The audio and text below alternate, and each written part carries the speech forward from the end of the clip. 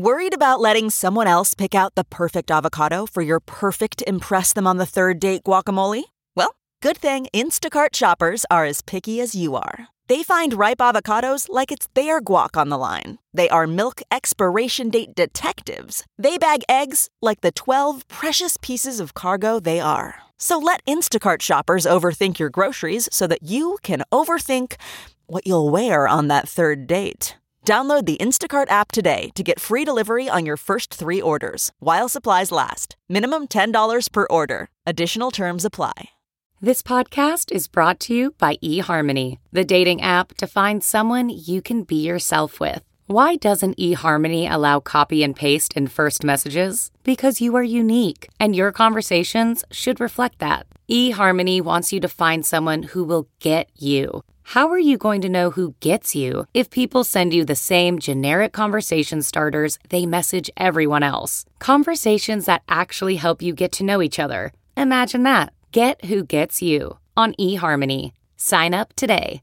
Getting the smile and confidence you've been dreaming about, all from the comfort of your home, isn't a total mystery with Byte clear aligners. Just don't be surprised if all your friends start asking, "What's your secret?" Begin by ordering your at-home impression kit today for only $14.95. Byte clear aligners are doctor-directed and delivered to your door. Treatment costs thousands less than braces, plus they offer flexible financing, accept eligible insurance, and you can pay with your HSA FSA. Get 80% off your impression kit when you use code WONDERY at Byte.com. That's BYTE.com. Start your confidence journey today with Byte. Welcome to episode 500 with my return guest, Jordan Reid. Holy shit. It seems like it was just 499 episodes ago. And here we are at 500. My name is Paul Gilmartin. This is the Mental Illness Happy Hour. Let's cut to the chase. I'm not a therapist. Take everything I say with a grain of salt. The website for this show is metalpod.com. Metalpod, also the social media handles you can follow the show at. I hope that my brain is together enough to put out a good show today, because I have been playing the game Civilization almost around the clock. And I can feel it. It's almost like I'm disappearing down a well. I love the dopamine rush that I get when I'm playing Civilization, but when you're playing for 8 hours at a time, you're getting high. Essentially, you're getting high. And I don't know what to do, because there are times when nothing else interests me. And I know underneath it, there's something I don't want to feel. Whether it's the state of the world, my personal growth, boredom from the pandemic, just getting tired of Groundhog Day. I don't know, but I guess this is a cry for help. It's not, but I'm sure there are those of you out there that are just running the wheels off of some mechanism that soothes you and turning it into something that is draining you. So that's what I wanted to do for the 500th episode, is I just wanted to lay down in front of you and say, I am a mess. I don't feel like a mess, but that voice in our head that tells us we're doing life wrong, it's always at one volume or another. And I would say mine was at about a 3 for a while, until I started kind of obsessively playing this game. And now it's probably at about a 5 or a 6. And I'm sure you guys can relate to that. What do I want to read?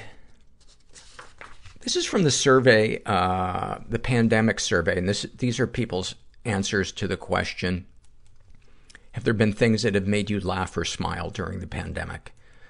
One person writes, yes, I had a very corny dance party that was great. The kids always say funny things. They put stickers and Band-Aids on my back. They embrace small moments and experience true joy and encourage me to do the same. Kids are really the greatest gift. I don't know why we grow up and how we force the kid out of everyone, but I wish we didn't. Well, that makes me feel better about playing 8 Hours of Civilization. Another person writes, I put up these, quote, happy sun and happy snail stickers around the house in secret places. This was so if you're having a bad day, you'll see them when you least expect it, like inside a cabinet, under a desk, in the closet. I laughed so much when my father and my boyfriend were trying to find all of them. Another person writes, my neighbor puts hearts in her window. I noticed them and smiled. Then I made some hearts to put in my window so she could smile too. I've got to assume those aren't human hearts, because that would not make me smile.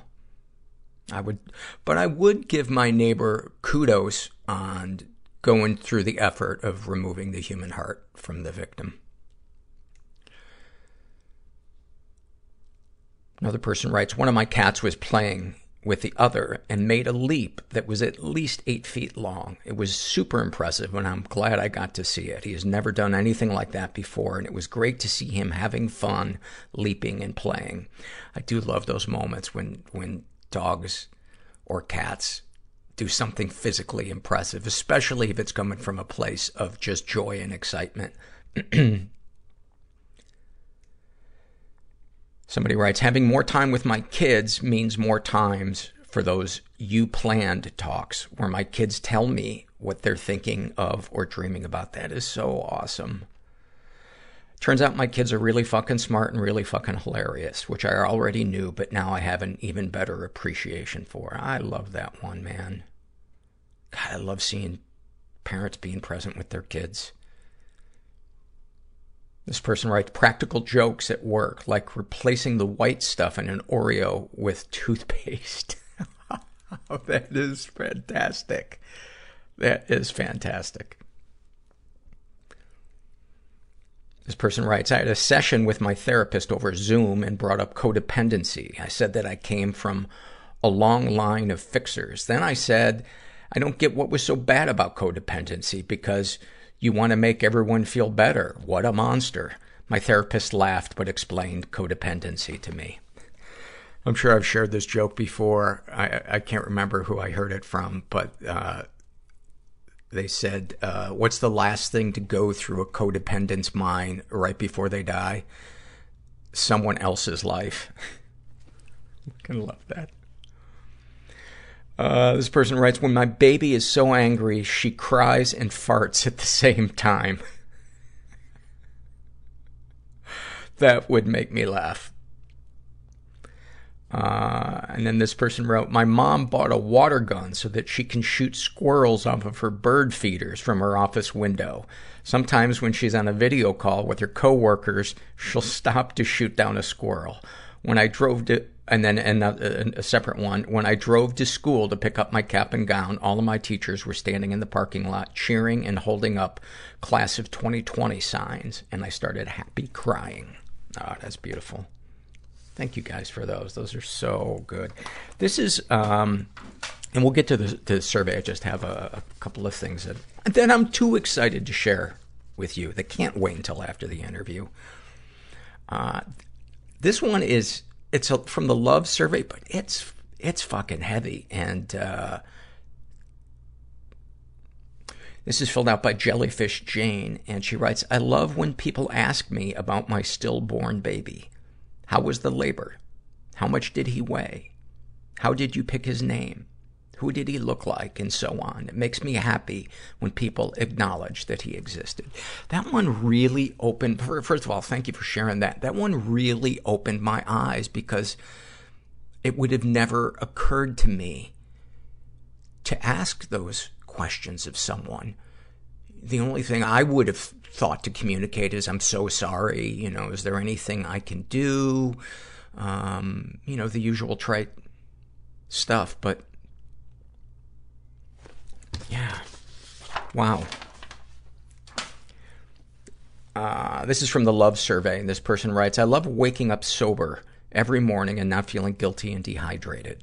I love the way willow trees look. I love dancing on my own in my living room as if I were filming a music video.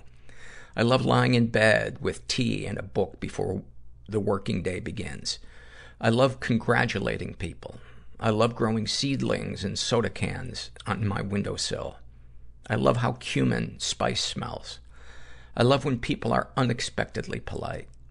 I love how it feels to untense my shoulders when I've had them so high without realizing. I love being among tall trees. I just thought of one. I love when I'm playing hockey and I'm on the bench and I'm the next person in line to go out on the ice, and somebody coming off the ice calls me by my name. He calls me Paulie. I don't know, when my teammates call me Paulie, I just love it so much. There's a pickup that I play at, which is, just like a scrimmage. And when I started playing at this, I only knew one or two people. And I just felt like such an outsider. And now, I don't know, maybe a year or two later, they all call me Paulie. And it feels so good. It's such a simple thing. And it just reminds me that on some level, we all just want to be seen. We all just want to be loved. It sounds so obvious, but the feeling I get when somebody says that, it just reminds me how desperate I still am to be seen and loved. This episode is brought to you in part by Purina.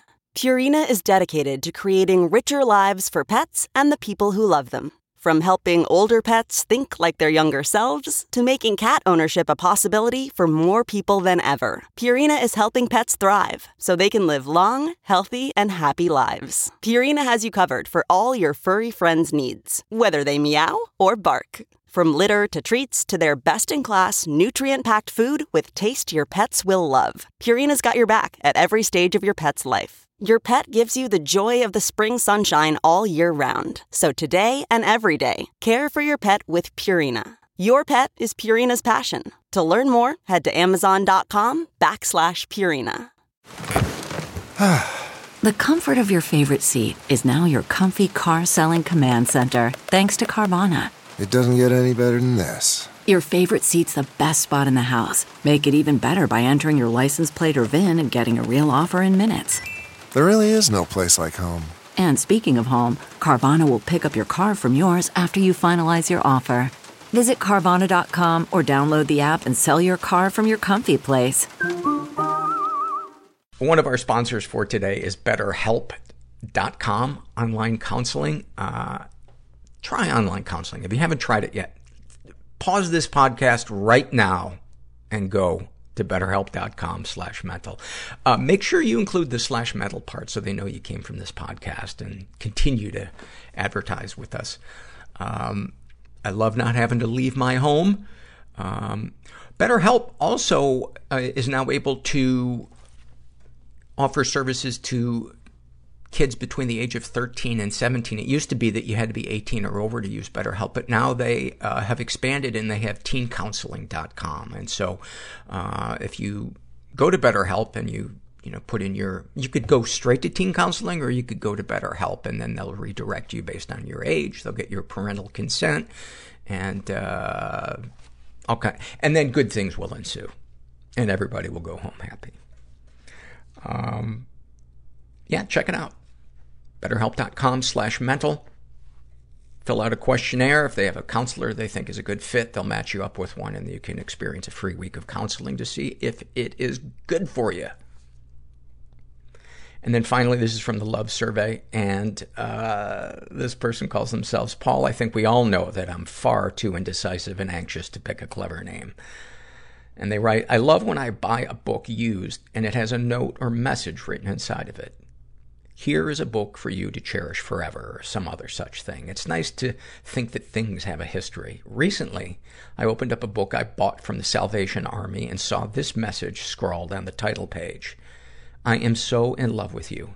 Hopefully this inspires future endeavors and ideas. Or you could just keep it safe in your butthole. Merry Christmas, love, Lily. It made me smile. Also, made me want to disinfect it. Every little thing feels like the end of the world. The darkness came so quickly. I was so fucking angry. Make me as close to dead as possible. And I felt so powerless. Without the commitment. If there's a word for it, unbearable. It means somebody else felt this way. The feeling is so intense. It is a lot more work. I was frightened all the time. To feed a child's emotional world, everyone feels pain, than it is their superficial world. Everyone suffers. My sexual addiction was the shame. My mom ended up killing that woman in front of me and my brothers. I had to feel that shame in order to feel the pleasure. And I was being a dick to everybody. We are social beings. And the only way you're going to get it out is to cry. We need to be with people. I grabbed them by their throats and led them down to the floor and watched the breath leave their bodies. Well, listen, thanks for coming in. I'm here with Jordan Reid, who is a return guest. You are the author of RamshackleGlam.com. Mm-hmm. Written a shitload of books, a couple since we've last talked, and the Digital Detox book. It's part of a series. Yeah, we have a series called the Big Activity Book series. So we have one for pregnant people, one for anxious people. This one is for digital detox. We have one for divorced people coming out next year. So yeah, it's a whole thing. Do you have one for people who have given up hope for the political future of our country? That's next. It's just an empty page, and then the last page says, kill yourself. Yeah. I think that would sell. You're a mother of two. You're divorced. Let's first talk about the book that you wrote called Seriously, What the Fuck is Wrong with Men? Am I getting... That is the correct title, yes. It's WTF on the cover to make Amazon happy. Yeah. I was curious about it when I saw the title, because I was like, oh, is this going to be a sweeping indictment of all of us? Is this going to make me mad? And I read the foreword to it, and it took away any exception that I felt like I might have had to it, even though I knew that you didn't mean... Generally, when people write about that, they don't mean all men, all women, etc. But I was curious to see how broad of a brush you were going to paint this with. Do you want to read the introduction to it? So yeah, it was the intro I put on after I wrote the book because it was bothering me. When I mentioned the title to a couple of male friends of mine, they bristled, and I said, "Well, no, it's not about like you." And they were like, "Well, it is." And I said, no, I'm not talking about individual men. I'm talking about a larger culture that creates a situation in which virtually all women I know look at this book and they go, oh yeah, that's what they do. Mm. So the disclaimer that I put on says, it's a picture of me. It says, hi, before we get started, let's do a disclaimer. Fun stuff. This highly scientific, 100% fact-based exploration of male psychology was based entirely on highly scientific, 100% fact-based conversations with my friends, none of whom hate men. Some of them even report loving one, or many. Imagine. And of course, in every population, there are outliers. You may even personally know a few of these shining beacons of humanity. For example, your Postmates guy, your dad, your brother. So, some men are great. Maybe even most men. But it's still a fact that not a single fucking one of them can successfully put a dirty sock into a hamper. It's just a fact. One of the things that occurred... Well, let's talk about some of the things that you cover in this book that make you say, seriously, what the fuck? Okay. So what I said just now, essentially that this is not about a man. This is about the culture that has been created and the culture, where emotional labor falls 99% on women. Mm. And so, I have in here, these are not examples of helping. So helping in my marriage, which I am now divorced, was one of my trigger words. When my husband when I would ask him to do something, first of all, having to ask is a problem in itself because that's putting the emotional labor of the asking on the woman. Right. But then, if he does it, he's helping me. Instead of taking responsibility and being part of a team. Right. And again, this is not an indictment of him. It is something that I witnessed in most of my friends' heterosexual marriages. I can't speak for the gay community in terms of how I think there is a significant component of this has to do with the traditional, ways that men and women are expected to operate in. If I go to work, you have to do the rest. Right. Except we work now. Right. We work a lot. Right. So, these are not examples of helping. Caring for children to whom you contributed genetic material. Not helping. Buying food that no one but you wants to eat. Washing clothing that you yourself made smell like a geriatric camel. And fixing things that need to be fixed in the house that you yourself live in. Not helping. And yet, that is, it seems to me, the prevalent attitude that I have experienced myself. My personal opinion is there's one of two things at work there. One is that their standard for what they want the house to look like is lower than their partners. Yes. And the other is that they're clueless about what their responsibility is. And I would even add a third one, which is that they're not fucking listening. That it, kind of like corporations, they don't do what is the right thing to do. They do what they can get away with.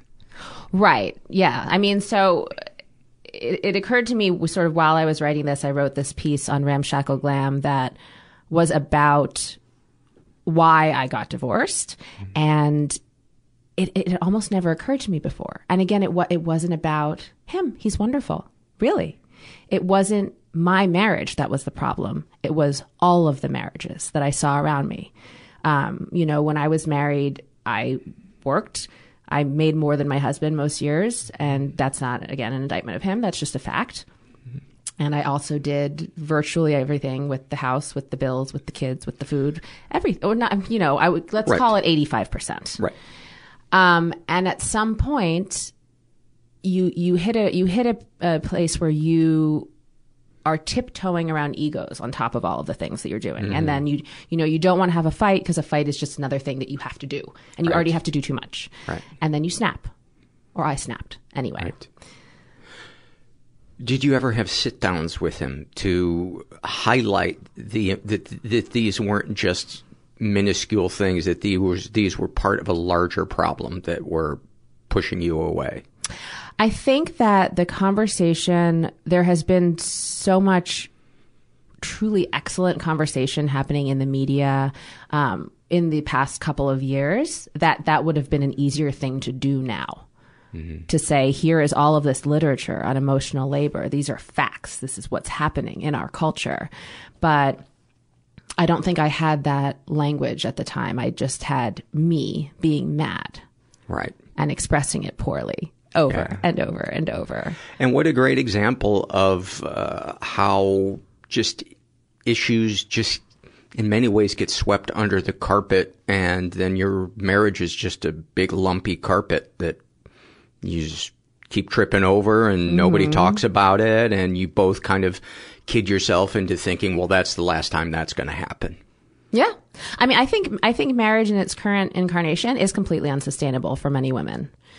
And also we have to remember that when marriage was invented, we lived until about 30. I could have stayed married until I was 30. I did. Why are having those conversations so difficult for both people? I think they're so fraught with, decades of learned behavior. My mother, when I was, I remember, a couple years after I got married, I was complaining about exactly this. And she said, but Jordan, that's how it is. Men do what they do and women do the rest. And so I had these conflicting voices in my head saying, on the one hand, this is not a sustainable situation for me. Mm-hmm. I can't do this. I cannot live like this. And then the other hand, I have this voice that I grew up with, not just my mother, everyone saying, but that's how guys are. Silly men. That's just what they do. And that's demeaning to men. That's in addition to being, not super fair for women. Yeah, I have a friend who I love. He's a great guy, and he complains about his wife not having sex with him. And he fits a lot of the categories that you put in there. Sometimes his language in describing a woman will sound kind of patronizing. And I've debated on whether or not to bring that topic up and say, might it be related to this?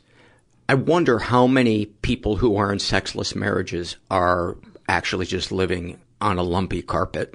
Yeah. And neither of them want to deal with it, or they're not truly listening. Well, from the woman's perspective, you're dealing with your massive burden of emotional labor, plus the societal burden of course, being skinny and beautiful and hairless and eternally 19 years old. And then, egos and issues with, and of course you don't want to sleep with your husband. Who under what circumstances is that sexy or fun? It's very hard for resentment to make you orgasm. Yes, I do find that. It's a tricky situation. Yeah. You have a boy. I do.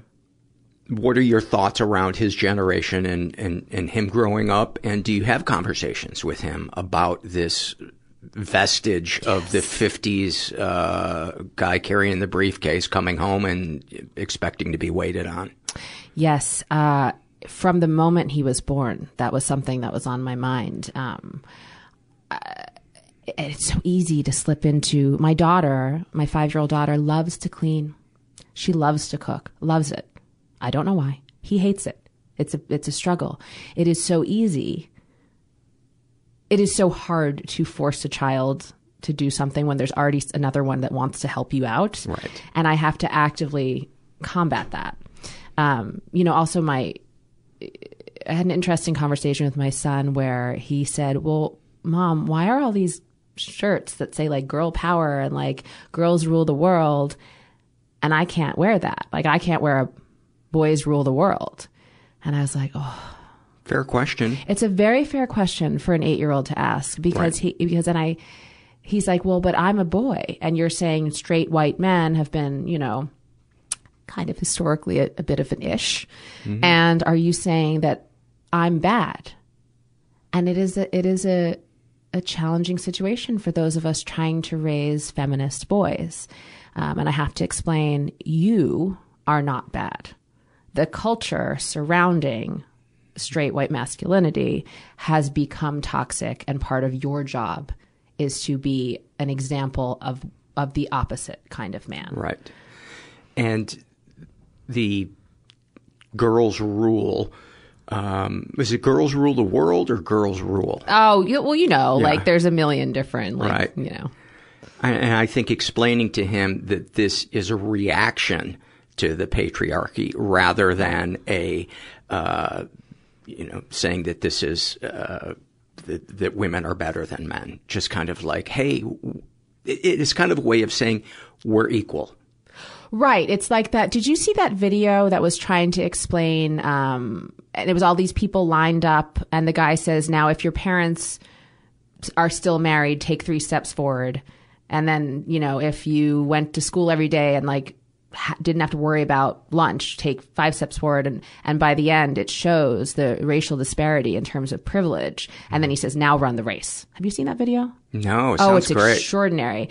It just shows certain sectors of society have a heads up. They have a head start. Of course they do. We know this. And I think that's a helpful way to explain it to kids. Actually, it's like you got ahead in the race just by being born.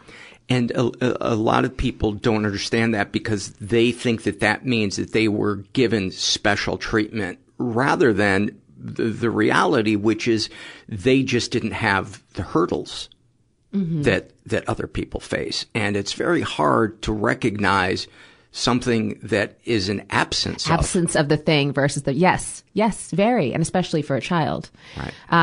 I talk a lot. The editorial director of my site has 2 sons, and I have a son, and we talk a lot about all of these issues. And so I have this book, Seriously, What the Fuck is Wrong with Men, sitting on my counter, and my son sees it, and he's like, Mom, and it's I do think it's a delicate balance, especially with small children. And I think the emphasis is just on saying there is a culture that has created this sentiment. Our job is to fight against that, and you are part of the solution. You will be part of the solution. I think the Me Too movement is, in addition to being something that was a long time coming and very necessary and a sea change, hopefully, I think it is going to help in the step forward of just listening, which to me is the problem. Because what is your investment for listening if you already are the top dog culturally? Right. Why would you? Yeah. And on the topic of listening, I think that there's a lot of, especially now with everything going on, there is so much shaming of you're not doing it the way I do it, so people are shaming each other, which is shutting down conversation. Because it's so bad. It's so bad. I mean, even down to like the mask wearing, right? So I was reading an article this morning that was like, it was likening it to trying to get gay men to wear condoms in, I guess it would have been the 80s. Shame as a selling point does not work. Fear does not work. Empathy, conversation, listening, that's what works. And I think we're just seeing so much shaming in so many directions right now because of these hard conversations that are wonderful that we're having. But I don't know. I worry that we're approaching them the wrong way and creating additional divisiveness.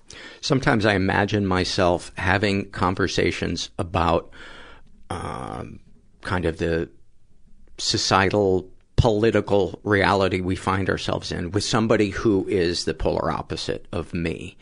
And I imagine... Can't you just go on Twitter? That's why I avoid social media, except to post stuff about the podcast. I get on it as soon as possible, and I get off it as soon as possible. And I have a hard time not having that fantasy lead to me pummeling them in the face. Mm-hmm. Because the desire for that type of victory and shaming and humiliation, of course, I think is so natural for us because it's in some ways in our caveman brain a solution. Right, and especially right now, look at what we're in full fight or flight. Like we are, what's it called? Your snake brain, your lizard brain. Lizard brain. We're full in the lizard brain right now. Yeah. I mean, I am. I'm primal instinct over here. Yeah. And it's really shocking how divisive everything it's become.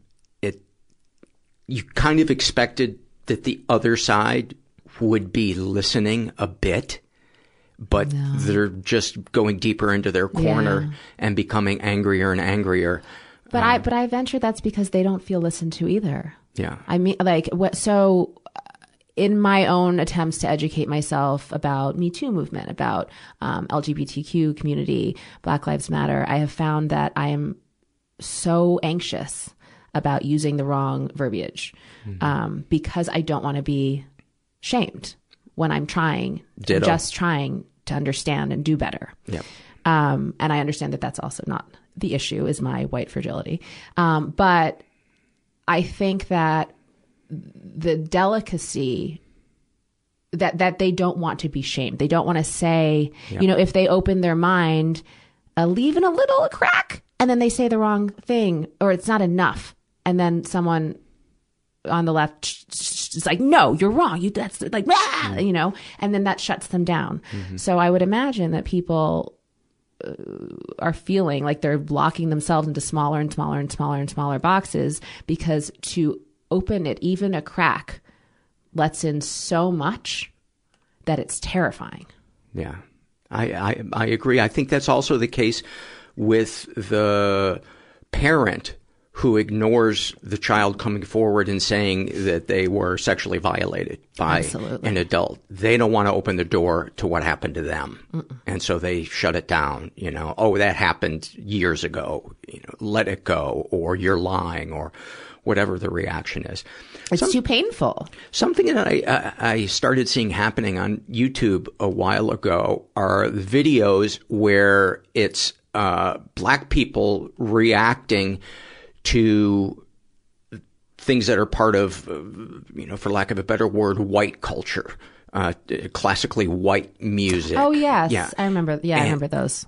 And they become extremely popular. And what I take out of that is that there are a lot of white people that desperately want to be accepted culturally by black people, that they feel lame in a lot of ways. Interesting.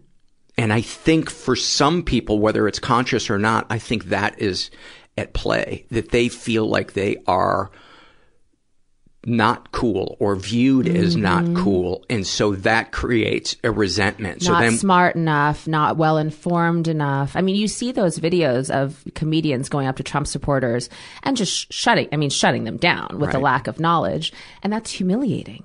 That's humiliating. That doesn't make the Trump supporter want to have a conversation. That makes them feel ashamed, and it makes them. I cannot believe I'm sitting here defending Trump supporters. I'm not defending them. I'm saying you're defending their humanity. I'm saying that that this culture of shame does not feel to me to be the solution. Yeah. Let's talk about your digital detox. Don't you need one, Buck? I kind of already do that already. Oh, that's good. Actually, that's not true, because I'm on I avoid social media, but I do find my nose buried in my iPad playing, online poker, not for money, for play chips, Words with Friends, watching Netflix. Those are healthy-ish. So when this book came out, the Big Activity book for Digital Detox, it was like 3 or 4 weeks ago, meaning in the middle of lockdown, global pandemic, when the only way that we're interacting with each other is through our phones. Yeah. So it wasn't ideal timing, you might say. Yeah. It was a tough sell. Yeah. But even in the month, I felt it too. I was like, I'm not putting down my phone. This is I'm obsessed. Like, I'm going full on into the addiction. I'm like, I might as well just super glue it to my face.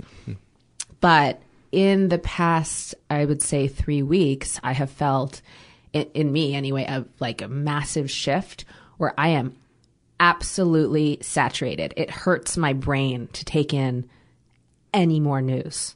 I was doing that doom scrolling thing. Do you know what that is? No. Just looking angrily at your phone and just scrolling and what's next. And I was sleeping with my phone under my pillow so I could check it in the middle of the night, just, because if I'm not on top of it, the world might end. Oh my God. I know. That's bad. Yeah. Real bad. So, but it felt necessary. It felt like every 5 minutes, some massive news story broke, and it was like, holy shit from every direction. And I personally have reached my absolute saturation point where I want to just read historical fiction and do my puzzles and not look at my news app. I don't care anymore. It's all bad. I know it. I got it. And point made. And we will, the big news will filter to us through conversations with friends, stuff like that. I often ask my girlfriend, what's going on with the pandemic laws locally, because she stays on top of it. And is that me being a lazy citizen? Yeah, probably. But I also am realistic about how much battery I have in my soul and my brain. It's not being lazy to get the key information that you need without all of the fluff around it. You're not saying I don't care what the laws are. You're saying just give me the thing I need to know. Yeah. So has control always been an issue for you? Yeah. I think it is for most people, but, what you described about the phone, that sounds pretty intense. Having it under your pillow. I think I thought that was kind of normal. It's not? Maybe. Definitely not. I don't know. I have not heard of other people doing that, but I've never asked that question. It's something that Or right next to the bed. Yeah. Well, mine is next to the bed because I'm charging it, but I don't get up in the middle of the night to look at it. I don't look at the news. I absolutely do. Yeah. Yeah. But I don't know which is there one way that's better than the other? Maybe it's your way. But I don't know. You also have kids. You have a responsibility to be informed for them. And maybe this is making excuses for you, but I want to know what's going on. Is there something going on underneath that is driving that? Has it been there? Mm-hmm. Was it there before this? Do people tell you to chill out or stop being so controlling in other areas of your life? Yeah, I mean, absolutely. That's I am 100% as my ex-husband would tell you very readily, I need to control shit. Yeah. But personally, my reaction to the global crisis that we're in right now has been to fold in on myself to an extent that I just didn't see coming. Like, I'm an extroverted introvert. Do you know what that? It's like I get tired before a social situation. Like, I almost had to nap on the way over here. Yeah. So I was like, oh my God, I'm going to interact with a human being. Oh my God. I'm the same way. When I had a recording for today, my stomach dropped. Is it the interaction? Yes. Yeah, it's not you, because I clearly had you on as a guest a year ago and wanted to have you back on because I really enjoyed our conversation. So it's not that. And I think that just highlights the fact that I'm anxious about social interaction. Right. And hasn't it this has affected us socially anxious people. I don't know if I'll ever be able to function in a bar ever again. I mean, it feels like, are you kidding me? Like, surrounded by new people, making small talk. That button, that part of my brain, I think, has been sort of taken out. And especially having to talk loudly. That's just another level of exhaustion to it. But do you ever kind of look at your past or your childhood and say, were there events or something that led me to feel terrified by my lack of control in the world? Oh my goodness. There must be. Did you have a parent who was an addict or an alcoholic or a rager? No. I had, I was raised to be I was perfect. Was there some conditional love? You think? No, yeah. I had to do the things I had to. Yeah, of course. I gotcha. If I get an A-, that's not enough. It has to be an A, and that's silly. But I also learned that if I learned there was a way to act to get love or approval that wasn't necessarily having anything to do with how I wanted to act or what I felt. And I've learned that very much so over the years. And that's been something I've been actively trying to break down in the past maybe year or so with therapy. This feeling of if I do the real thing, the real me, no one's going to love that. Like, no way. So yeah. And it's like this element of manipulation. Like, I do know how to who you need to be. Like, I know how to do the thing that, in a party or whatever, but it's not me. It has nothing to do with who I am. What I want to do is go in a corner and read a book and not be there. I'm sorry, I don't want to be there. Right. I don't even want to go read a book in the corner. My ex, when we were still married, one night we had another couple over, And she goes, "Are you actually reading a fucking book right now?" And I was. Yeah. I was. And I couldn't even see how rude that was. I you know what? Me too. I grew up, first of all, my dad, when we would go to like, a Christmas party, he would bring when I was older and there were computers, he'd bring his computer and just sit there in the corner with a computer or a book when I was younger. And I always thought that looked really nice. And I still crave that. That's all. I like being alone together. Like having someone else in the room, but you're not interacting. But yeah, that was my dad, is he wanted to be surrounded by people he could ignore. And I'm the same way. It's why I like, when I do work on my laptop, going to a crowded coffee shop and just feeling the stream of life around me, but just praying nobody I know walks in. Yeah, no, that's the worst. Right. Put that one on the pain scale. It's like a 20.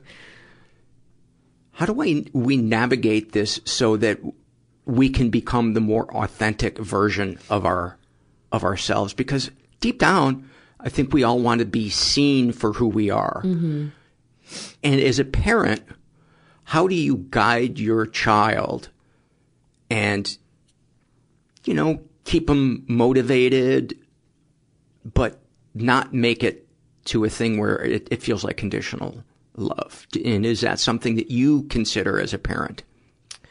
Yeah. And I notice that I do that with my kids. I notice that, when I see it, I see them learning that these are the things that I can do to make mom happy. And I give them really immediate positive reinforcement when they do those things. And that is definitely a fear of mine. And especially now that I am their caregiver, school teacher, and 100% of the time companion.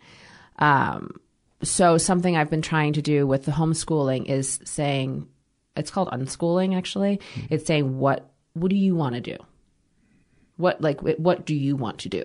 Very genuinely. And if they want to do art, it's like, okay, that's what we're doing today. We're doing art. We don't have to do, and that's been hard for my perfectionist tendencies as well, because the teacher gave them this ludicrous assignment online that I can't even fucking download because I lost the password 2 weeks ago. And it has to be okay that they didn't get the A on the thing every time. Has to be okay. That sounds like a pretty good exercise on your part to let go of the catastrophizing part of your brain that says, if I don't do this, my children are going to be living in a tent for the rest of their lives. Well, yeah. I mean, the first couple of weeks of homeschooling, I had them in tears because I was so stressed. I was trying to figure out all these computer programs that I had no idea how to use. They're little. They have no idea how to use them. And I'm like, wait, we have 16 more things to do today. Oh, my God. And my son's like, no. And I was like, we have to. And then after about 3 weeks of this, I was like, hold the phone. I'm miserable. He's miserable. This isn't achieving anything. He's certainly not learning. We're just checking boxes off of an arbitrary list created by teachers who have no idea how to do this either, because we're all a walking experiment. Do you ever pause during your day and love on them just because? I think so. I'm a lovey parent.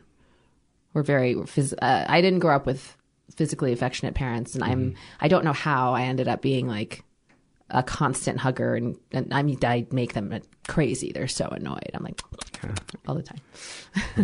And do you tell them things? Yeah. Yes. That's huge. Yeah. That's huge. You know what the biggest thing as a parent that I've started, that I've kind of always done, that I feel good about.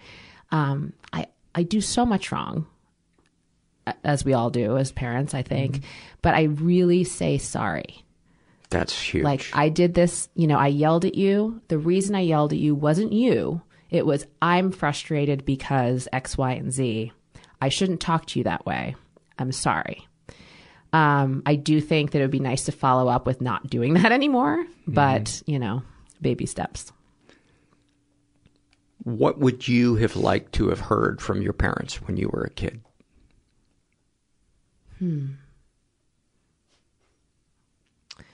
I mean, the thing is that my parents were so different. So I heard such conflicting narratives. And I think just that there is beauty in being, that you don't have to be exceptional to be loved, that you don't have to be at the top. You don't have to be, they never said to me, go be famous, but I definitely became an actress because I was like, I have to do something exceptional. I always assumed I would make $1 million. I remember thinking I'd be making $1 million like a year or two out of college. On what? I don't know. Just kind of assumed because I'm so... My perfectionism. Yeah, because I'm me. And I definitely felt like I had to be exceptional in order to be worthy of my life, really. Forget about love, just existence. And I really don't want my kids to feel that way. I want them to be able to feel proud of who they are or the small wins in life. You don't have to be writing the next great novel at every given second. You can rest. You can do a puzzle. You can do nothing. It's okay. And their character,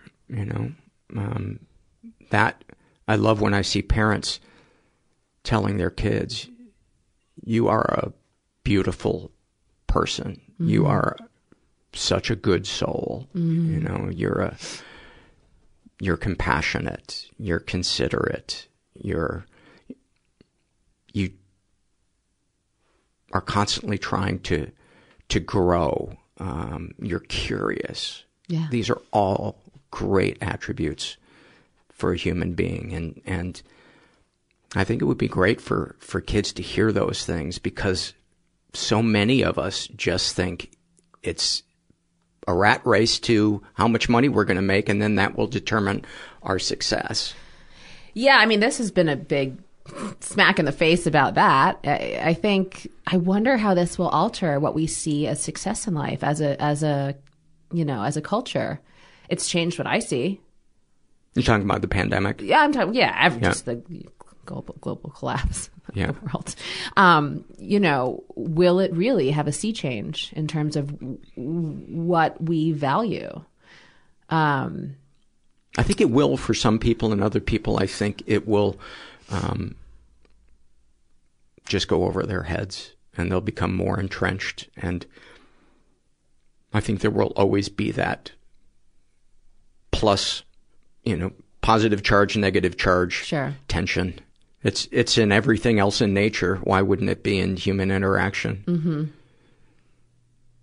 Yeah. I mean, I remember, pre-pandemic times, every weekend I felt like I had to go on an adventure, had to go somewhere, do something. It was exhausting. My husband was exhausted. He was like, can we just stay home? And I was like, no, that's a waste. You're wasting, like, it would be so profoundly depressing to me to stay at home all weekend. You know what I did this weekend? Nothing. How did it feel? I napped. Well, I definitely still had the, I'm wasting, time is slipping away. Mm-hmm. Where is my life going? And I didn't do anything. But the freedom and, there's kind of nothing to do, even if I wanted to, has created a relaxation that has been a long time coming. I try to view, and I have those same thoughts every weekend, but I have no desire to go out and do things. And then the thing that I tell myself is love is an accomplishment. Love is an activity. Love is an action. And I think at the end of our lives, we're going to look at how much love we gave and received, and we'll see that as a part of our overall success. But for some reason, when we don't know what our future is financially, it's so easy for that to get lost. Yeah, and the Maslow's hierarchy thing, we're must have food for children, right? So that kind of takes precedence over absolutely everything. Yeah. Well, speaking of that, the top one is self-actualization or self-realization. I believe so. To truly know oneself and to feel like you are authentically outside who you are inside. Oh, so no wonder everyone's so depressed. Few people are getting that fundamental need met, I would imagine. Yeah. Yeah. I think that's true. I think there's a lot of people stuck in jobs. I think there are people trying to get jobs that don't even feel authentic for them, and they're not even getting those jobs. I know. I remember that. I remember in my late 20s when I quit acting, and I was like, can I just work? Can I just work at anything, please? And I couldn't, because it was the 2008 and no one was working. And it was very, like, really crushing to say, I just let me do the thing to matter, or to have purpose, or somewhere to go in the morning. And I couldn't. To feel a part of the greater stream of life. It's a very lonely feeling when, either through convincing yourself, or otherwise through life circumstances, you feel like the rest of the world has started the race, and you can't tie your shoe at the starting line. I mean, this is going to create a whole generation of people who feel that way. Graduating college kids right now, they can't start the race. But the hope is, again, that we reframe how we think of that race and what the end goal is, right? Yeah. So what are the biggest struggles for you emotionally? You talked about the perfectionism and wanting to control. How is are you dating? How? Oh, I didn't think about that. Yeah, no. If you were in a relationship before this. So we started this conversation by saying, the institution of marriage, as I see it, is fundamentally deeply, deeply flawed. And when I first got divorced, I dated kind of obsessively. I was like, I succumbed to the cultural thing. Like, I have 2 more years maybe of being sexually appealing or viable as a woman in this society. Super depressing. Also not true, of course, but it feels that way. Yeah. And so I thought, I've always placed so much importance on romantic love. Growing up, I always had a boyfriend, and it was always the central relationship. My friends were side notes. And everyone said, after I got divorced, you cannot date. You need to focus on you. And I was like, fuck that. I don't even know what that means. So I just, dated and dated and dated, and it was awful.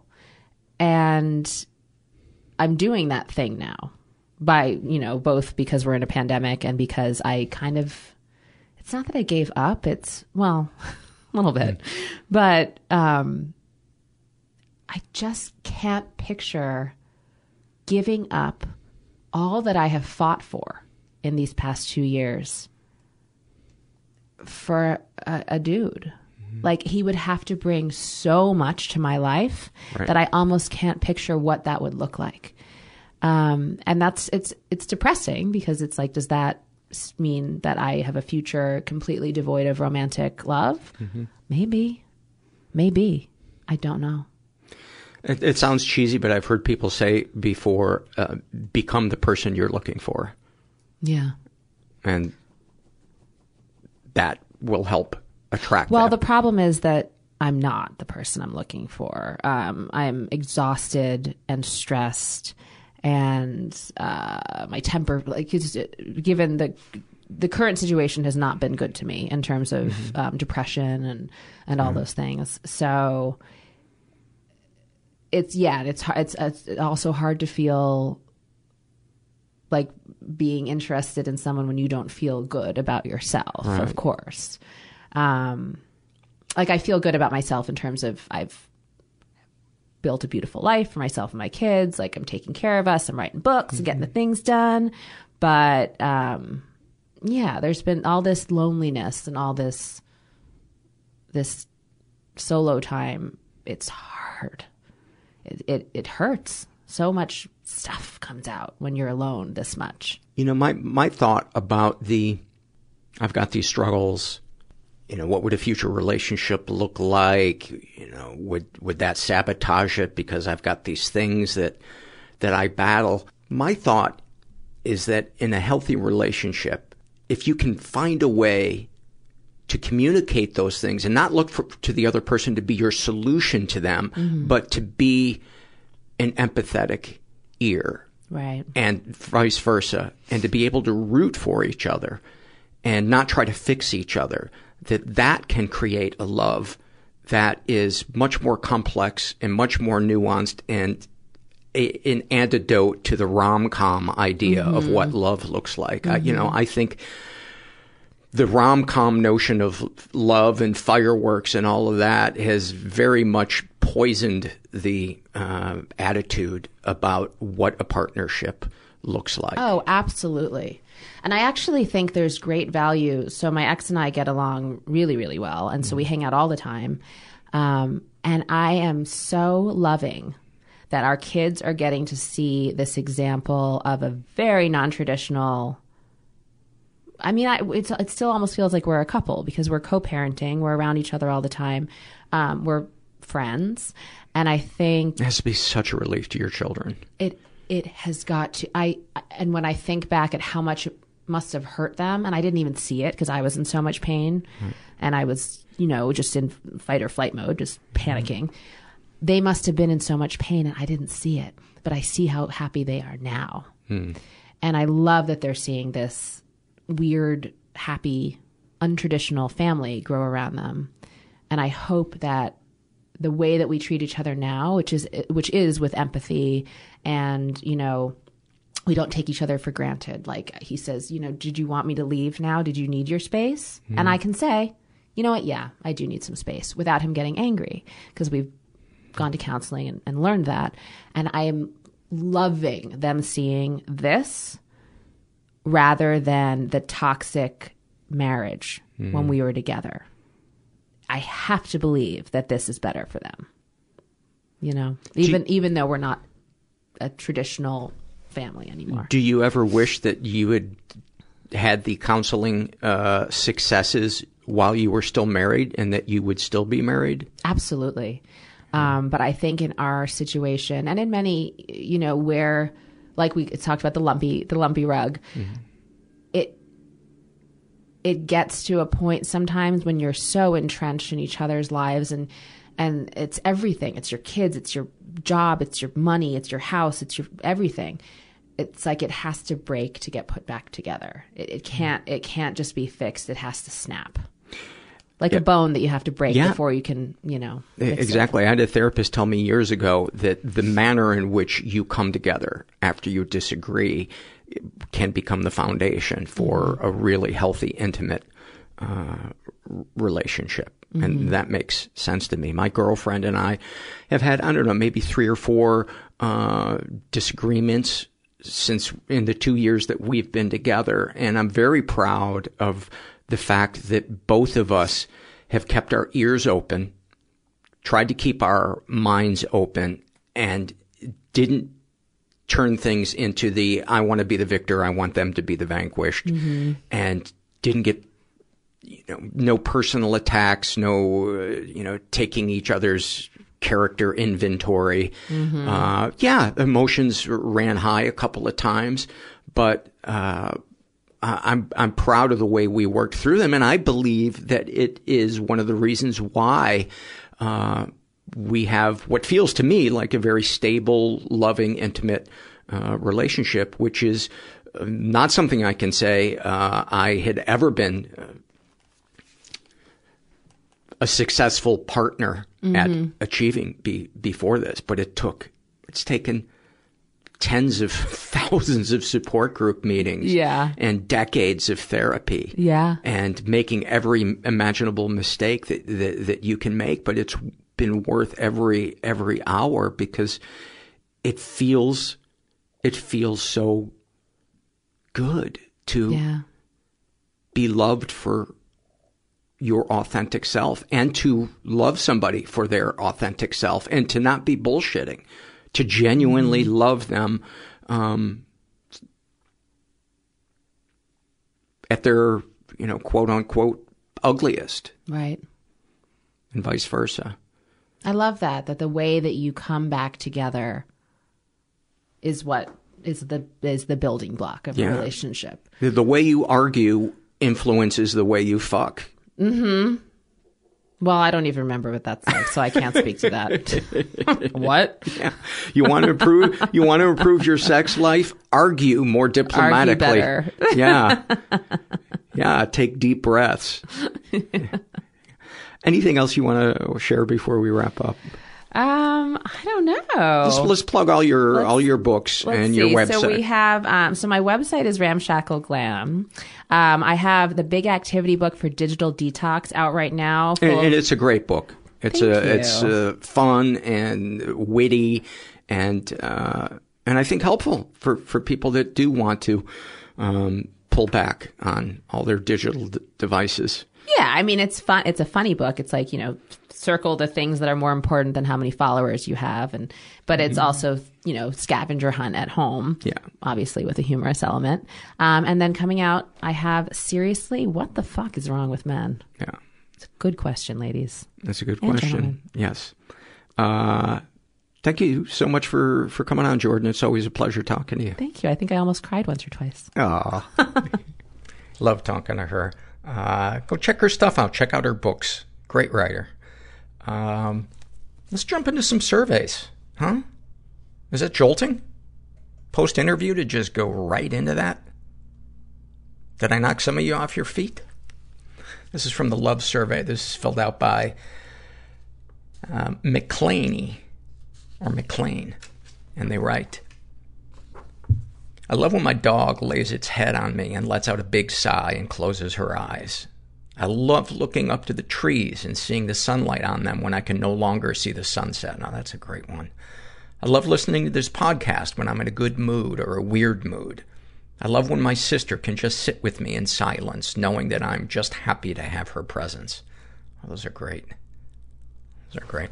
I love when I'm petting my dog, Gracie, and I just find the right spot, and she passes out like she just shot up heroin. Just the eyes roll into the back of her head.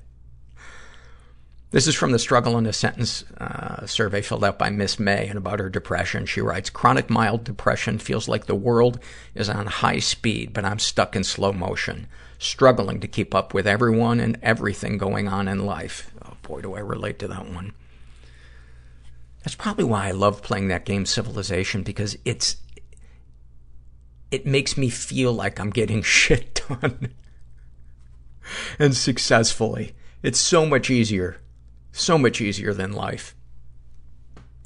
About her anxiety, generalized anxiety disorder feels like I've had bad experiences with everything and have learned to fear it, but have no recollection of the bad memories, just the feeling of dread and fright.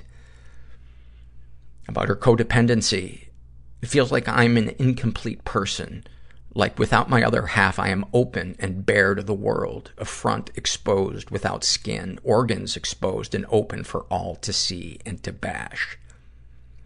And about her suicidal thoughts, it feels like my worst secret and the source of my worst shame. It feels like a secret pet that I have that tries to kill me every once in a while, but I can't tell others about it because they won't understand how I always manage to welcome it willingly or not back into my life. Thank you for those. Wow. Man, sometimes you guys, when you're filling out this Struggle in a Sentence survey, you say something that I've been trying to put into words my whole life, and you just nail it. Thank you for that.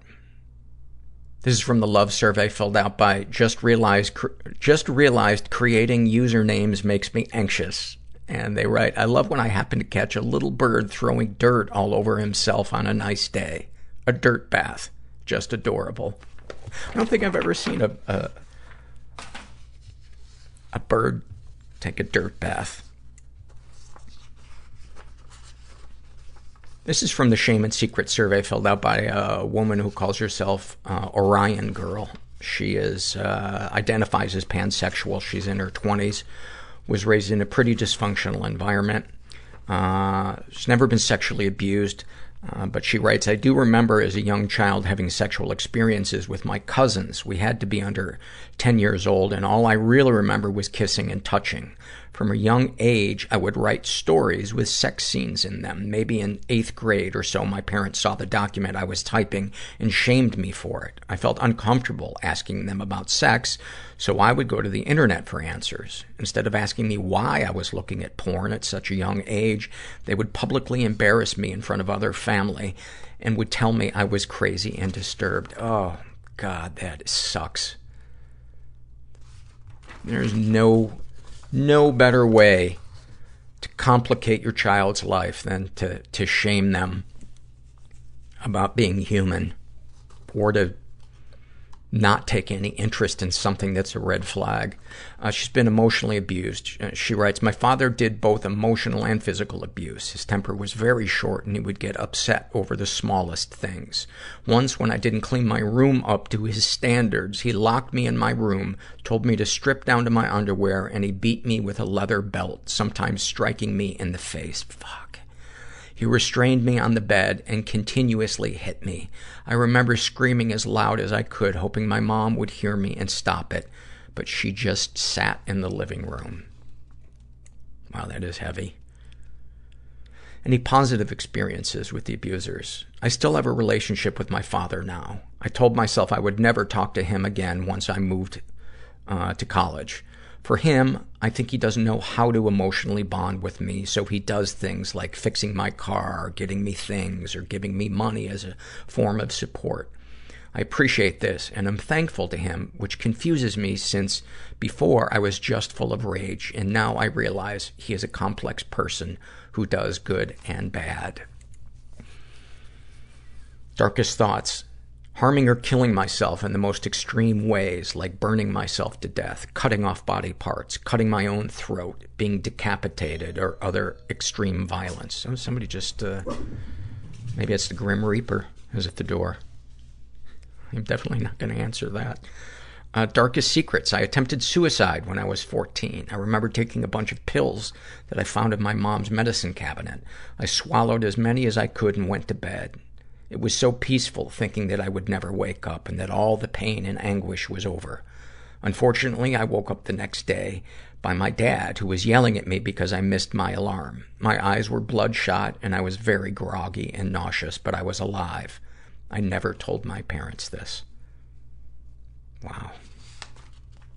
Sexual fantasies most powerful to you. For some reason, it's having sex with white men. I'm a plus-sized black girl who is often sexualized by white men who want to, quote, experience sex with me. I think that I desire to be worshipped by them because of the unlikely attraction. I like to think that I could dominate them and to do as I please and they would enjoy every minute of it. It makes me feel almost creepy and definitely insecure about sex. What, if anything, would you like to say to someone you haven't been able to? I haven't come out to my parents as pansexual or atheist, and I feel as though they should know who I am. I hate going home and pretending to be someone else. Boy, that's such a great topic because, you know, what is the healthy choice? You know, a lot of times it's like we know what the reaction is going to be, but does it matter what the reaction is going to be? Should we just speak our truth? Or is it something that's just, it's a personal choice and that it's none of their business? I don't know. But what, if anything, do you wish for? A stable mind that does not go from motivated and excited to self-destructive within days. Have you shared these things with others? Yes, a few. They usually feel really bad for me or don't know how to respond. Very few people sit down to listen. A lot of time, they like to one-up me by sharing how their childhood was worse. How do you feel after writing these things down? Not really any different. What is the difference between sharing your experience so someone feels less alone and turning it into a one-upmanship? I suppose it would be not going immediately into your story, but talking to them about theirs, you know, showing that you really listened and you're really empathizing and then maybe sharing something, but not in a, you know, wait till you hear this kind of way. This is from the love survey filled out by somebody who calls themselves Looking for Good. I love the sound of a dishwasher. I've never lived in a place with a dishwasher, but I am between apartments and staying at my brother's place now, and he has one that I use nightly. The sound of it feels like being near a warm fire, that feeling of being safe and calm. I realized I likely feel this way because of the sound of the dishwasher at my parents' house when I was a child. My family life wasn't perfect by any means. My parents have plenty of mental issues, as do I. They did love me and take care of me, though, and I could always count on a healthy dinner made by my mom every single night without fail. She wasn't a gourmet cook or anything, but just knowing that that dinner would be there made me feel safe as a child. No matter how shitty the day might have been, we would eat this hot meal, and then there would be the sound of the dishwasher in an otherwise quiet house, and everything would be okay, if only for a little while. The sofa chair where I liked to sit was close to the dishwasher, so that dishwasher sound was always close to my ear when I started relaxing for the evening. Man, I guess I should try to find an apartment that has a dishwasher, huh? That sounds like a good call. And I love that one. I do find it kind of soothing as well. And yet I never use mine. I always wash dishes by hand. And by hand, I mean a severed human hand, which makes it a lot more difficult. And then when I'm finished with the hand, jam it right down the garbage disposal. But I don't turn it on. I just let it sit there with the stump poking out a little bit and invite guests. This is from the Shame and Secret survey, and this was just a little snapshot from this person's life. They call themselves, she calls herself, "I'll have a cup of coffee and a crisis, please. Please pull around." She writes, "I once carved the word fat into my stomach with a razor blade. It took a while to heal and left scar tissue for many years. One day I was at the beach and the scars were still fairly obvious. A little girl looked at me, pointed, and asked her mother, 'What is that?' Her mother looked at my stomach, picked up her little girl, whispering something, and turned away. I felt so ashamed that I had exposed this innocent child to self-harm. I was only a child at the time, likely only 12 or 13, but I knew what I had done. I felt incredible sadness because I had brought it to her attention that you can hate your body, also that you have the ability to purposefully damage it. I felt responsible for accidentally perpetuating self-hatred and shame." Thank you for sharing that. And you know, my initial thoughts are, that is not on you. And just by her seeing that, I don't think is going to make her want to go and do it. You know, from what I understand, people that self-harm are feeling overloaded with negative emotions. And that's what's driving it, not because they want to try it. That was deep. Thank you for that. This is from the racism survey filled out by a woman who calls herself Jay. She identifies as black, and she writes, I was 12 years old and chosen to be an angel in the Christmas play. I was so excited to be performing in front of the whole school. I went to the rehearsals and was told to stand with the other 3 angels to practice our line and the song. They said to me, "You can't stand with us because you can't be an angel. Angels are white." I looked down at my dress and said, "But I am wearing white." One of the blonde girls giggled, and then the other two and pushed me away, saying, "Angels are white. You're not white. You can't stand with us." It was then I realized what they were saying. I was mortified. I can't imagine the effect that has on someone's psyche. Do you remember how you felt when it happened? I felt horrible. It was a reminder that I didn't fit in and was different. I had forgotten about this incident, but since the Black Lives Matter movement, it's been bringing up all the times in my life that the color of my skin has affected me. And I think she might be English or Australian because she spells color C-O-L-O-U-R. How do you feel about it now? I feel like this shouldn't be an issue, and why is it still? I'm furious that I'm seen as less than because of the color of my skin. that I have to work harder to be considered an equal at times, or always getting questioned about where I'm from when I've never lived in the country of my heritage. When I say I am from here, just like you, I get treated like an outsider in my own country, and it makes me sad. Any thoughts or feelings you'd like to share? Sometimes I wish I was white just to experience what it would be like to not be judged.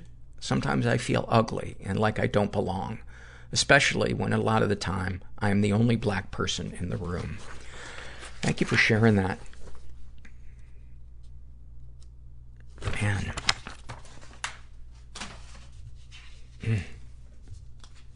Sometimes I just don't, I'm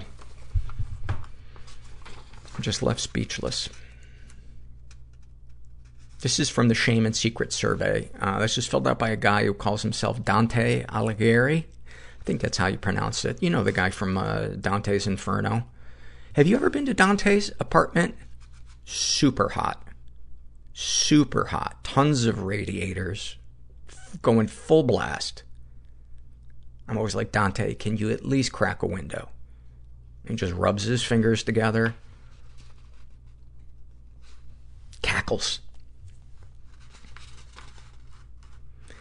He identifies as bi. He's 27, was raised in a totally chaotic environment, was the victim of sexual abuse and never reported it. He writes, my memories are vague. In fact, I remember very little before the age of 11 and have trouble remembering details about my teenage years as well.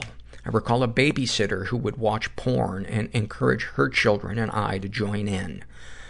One of her girls, who was a little older than I, experimented with one of her girls, who was a little older than I, experimented with one another, but I wasn't even close to sexual maturity, so I felt nothing for it and remember feeling very confused. I remember another babysitter touched me, but I can't recall how. I'm not even sure which happened first. He's been physically and emotionally abused. I never knew my biological father. He was out of the picture before I was even born. Sometime when I was younger, I think 7, my mother started dating the man who would become my stepfather. My mother and grandmother used belts to punish me and my sister, who was 13 months younger than I, with another father who also left. This, in retrospect, was not okay, but pales in comparison to the stepfather. He made sure I understood that he was in charge and that I had no control over myself and that I was very stupid. He beat me on multiple occasions, though excused it as punishment. I remember one time I was taking a long time doing some chores. He came out and shouted, hit me over the head, and dragged me across the pavement into the house. My mom gaslighted me to believe that this was okay, though she yelled at him about it at the time. I once even had a temper tantrum in 4th grade, was sent to the principal's office, told the principal that I feared for my life if he called my stepfather. My stepfather came in, cried, and apologized to me, and was allowed to take me home without any repercussions. I was so angry and terrified. When I was in high school, we got into an argument, and he invited a fight, pushing me into a china cabinet, slicing open my arms, which now have very large scars that I lament trying to explain. The physical abuse sounds awful, and it is, but it was the emotional abuse that has haunted me my entire life. It's the voice in my head that tells me to die, that I am unintelligent. It kept me from following my dream to become a scientist, which I only overcame 4 years ago, where I now have 2 bachelors in science. I still feel stupid sometimes and ashamed that I believe him still. This is long, but I want to add that I was the only one he beat. I was sent to live with my aunt and uncle for a summer, and they believed I was the most polite and most silent teen ever. They tried to tell my mom something was wrong, but she didn't listen. Turns out that my sister was suffering at his hand as well, but it was sexual abuse. They were close, and I was upset about that. My entire family tried to tell my mother, including me, that we suspected, but nothing ever happened. Not until 4 years ago, when she finally came out to reveal what he had done. He is now in prison. I'm certain he is a sociopath. His entire side of the family believes he didn't do anything, even though his father committed the same atrocities to his children. He took everything in the divorce, and my mother lives in poverty, trying to support my 2 teenage brothers, who now have to live with the knowledge that their father abused my sister and my mentally unstable sister. I remember walking in on him one time on 4chan. I knew he was there for child porn. I told my mother. Still nothing. Any positive experiences with the abusers? No. I remember normal experiences with him where I wanted to see him as my father and to like him. Every time I realized he was just trying to manipulate me. Darkest thoughts. I want to die almost every day. The only period in my life where I didn't feel this way every day was in my 3rd year of college, where I was sleeping less than 2 nights a week in order to pass my classes. I even had a fiancé of almost 9 years who helped me feel somewhat happy, though I would often use suicide to threaten during our fights because of my fear of abandonment. I feel so guilty, but never wanted to get therapy because every time I was sent to a hospital or it felt like I was being told I was crazy. She has since left almost 6 months ago because of my depression and our problems, though I started therapy a year ago. I've tried to kill myself 3 times since then. Every time I'm so scared of dying, but just the urge is so strong. Darkest secrets. My sister and I, when we were 13 and 12, touched each other sexually. I realize now that I was just very confused about sexuality, and she had already been abused by my stepfather, so believed it was normal. I feel so guilty and often wonder if I'm as bad as him. You are not. My greatest fear is of being him, and I fear that I've already acted out like him. No, there's... You have a conscience. He clearly does not have a conscience. And the things he did, he was a child. Or he was an adult, and you were a child when you did the things that you did. And you and your sister were the same age.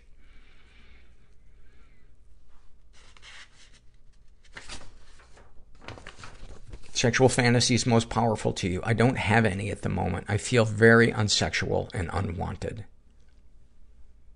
What, if anything, do you wish for? I don't know. My dream was to have a family with my ex and to have a happy life, rejecting my experience. Now I just want to make it to the next day and for the pain to stop.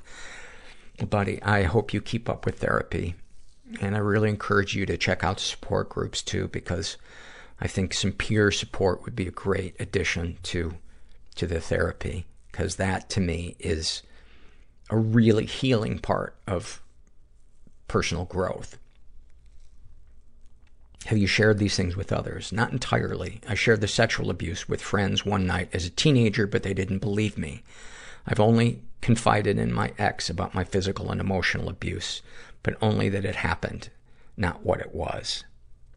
How do you feel after writing these things down? Crippled and hopeless, alone and ashamed. Anything you'd like to share with someone who shares your thoughts or experiences? Don't be me. Get help before you hurt and destroy your relationships. You don't need more pain. Oh, buddy, I'm sending you a hug, man. I just want to say, you're 27.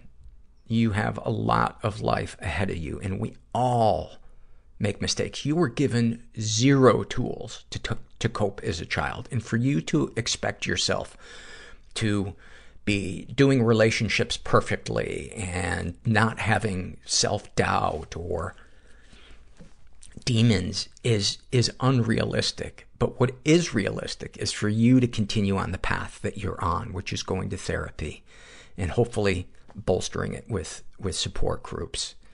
And you will find out that little kid that's been inside you since the day you were born, but was trained to run away, to stay safe, that kid will get bigger and bigger and bigger. And your sense of self and autonomy and your right to exist and move in this world will grow. And you will feel more comfortable in your skin. And you will look back and you will go, I am a fucking warrior. Look at what I've been through. I know it's possible. I know it's possible because I've experienced it. There's so many times I wanted to die. where I just felt like it's too much. Sending you some love, buddy. This is from the love survey filled out by Bastard the Friendly Ghost. And they write, I love the late afternoon sun glowing through a hill of autumn grass. I love when my parrot tries putting her head into my mouth or her beak into my nose. I love lying on a hill with my eyes closed while the wind blows over my body and ruins my hair. I love the taste of apples plucked right off the tree. I love being dogpiled by my parents' toy poodle and chihuahua. I love running off trail at nature preserves, leaping through hidden areas and scaling forbidden hills like an imp. I love the gamey smell of a dog's fur that has gone too long without a bath. Well, you should come smell Gracie then. Thank you. Those were awesome. And then, lastly, some more loves from a person who calls themselves Choosing Hope. I love watching people grow, learning who they want to be, becoming more confident and comfortable with themselves and coming into their own. I've been lucky enough to witness this in my kids. Parenting can sometimes feel like a kick in the teeth, but fuck, does it feel amazing to see them define themselves. I've seen it in my girlfriend, who has been through hell and is now learning who she is and how to trust herself again.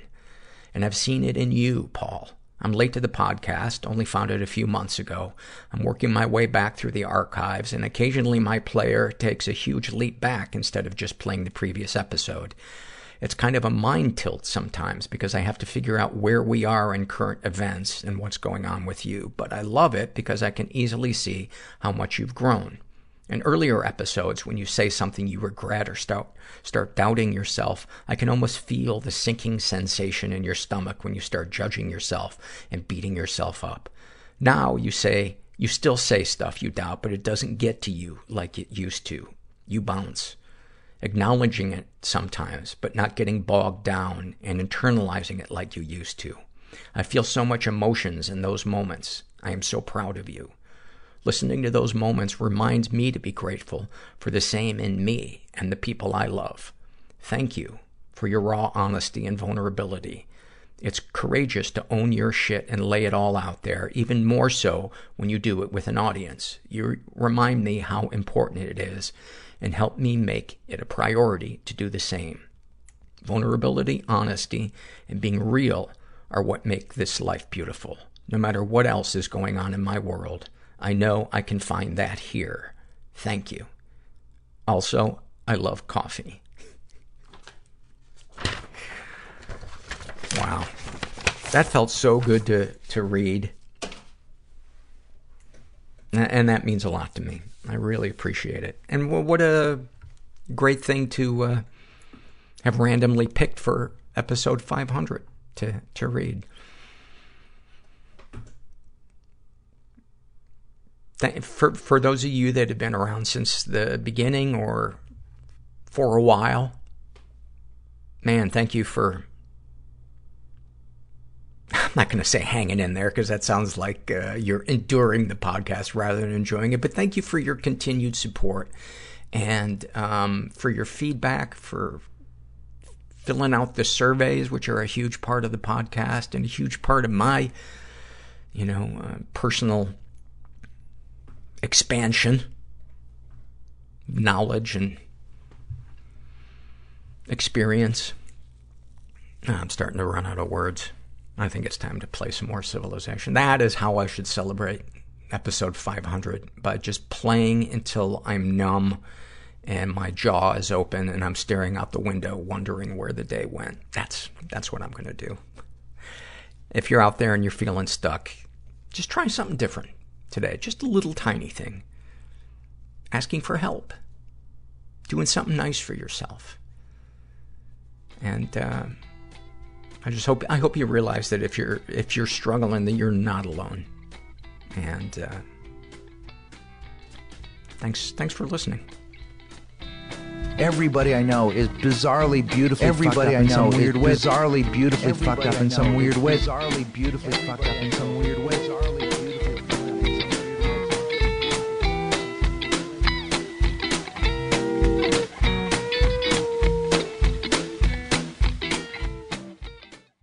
Look around. You can find cars like these on AutoTrader. New cars, used cars, electric cars, maybe even flying cars. Okay, no flying cars, but as soon as they get invented, they'll be on AutoTrader. Just you wait. AutoTrader.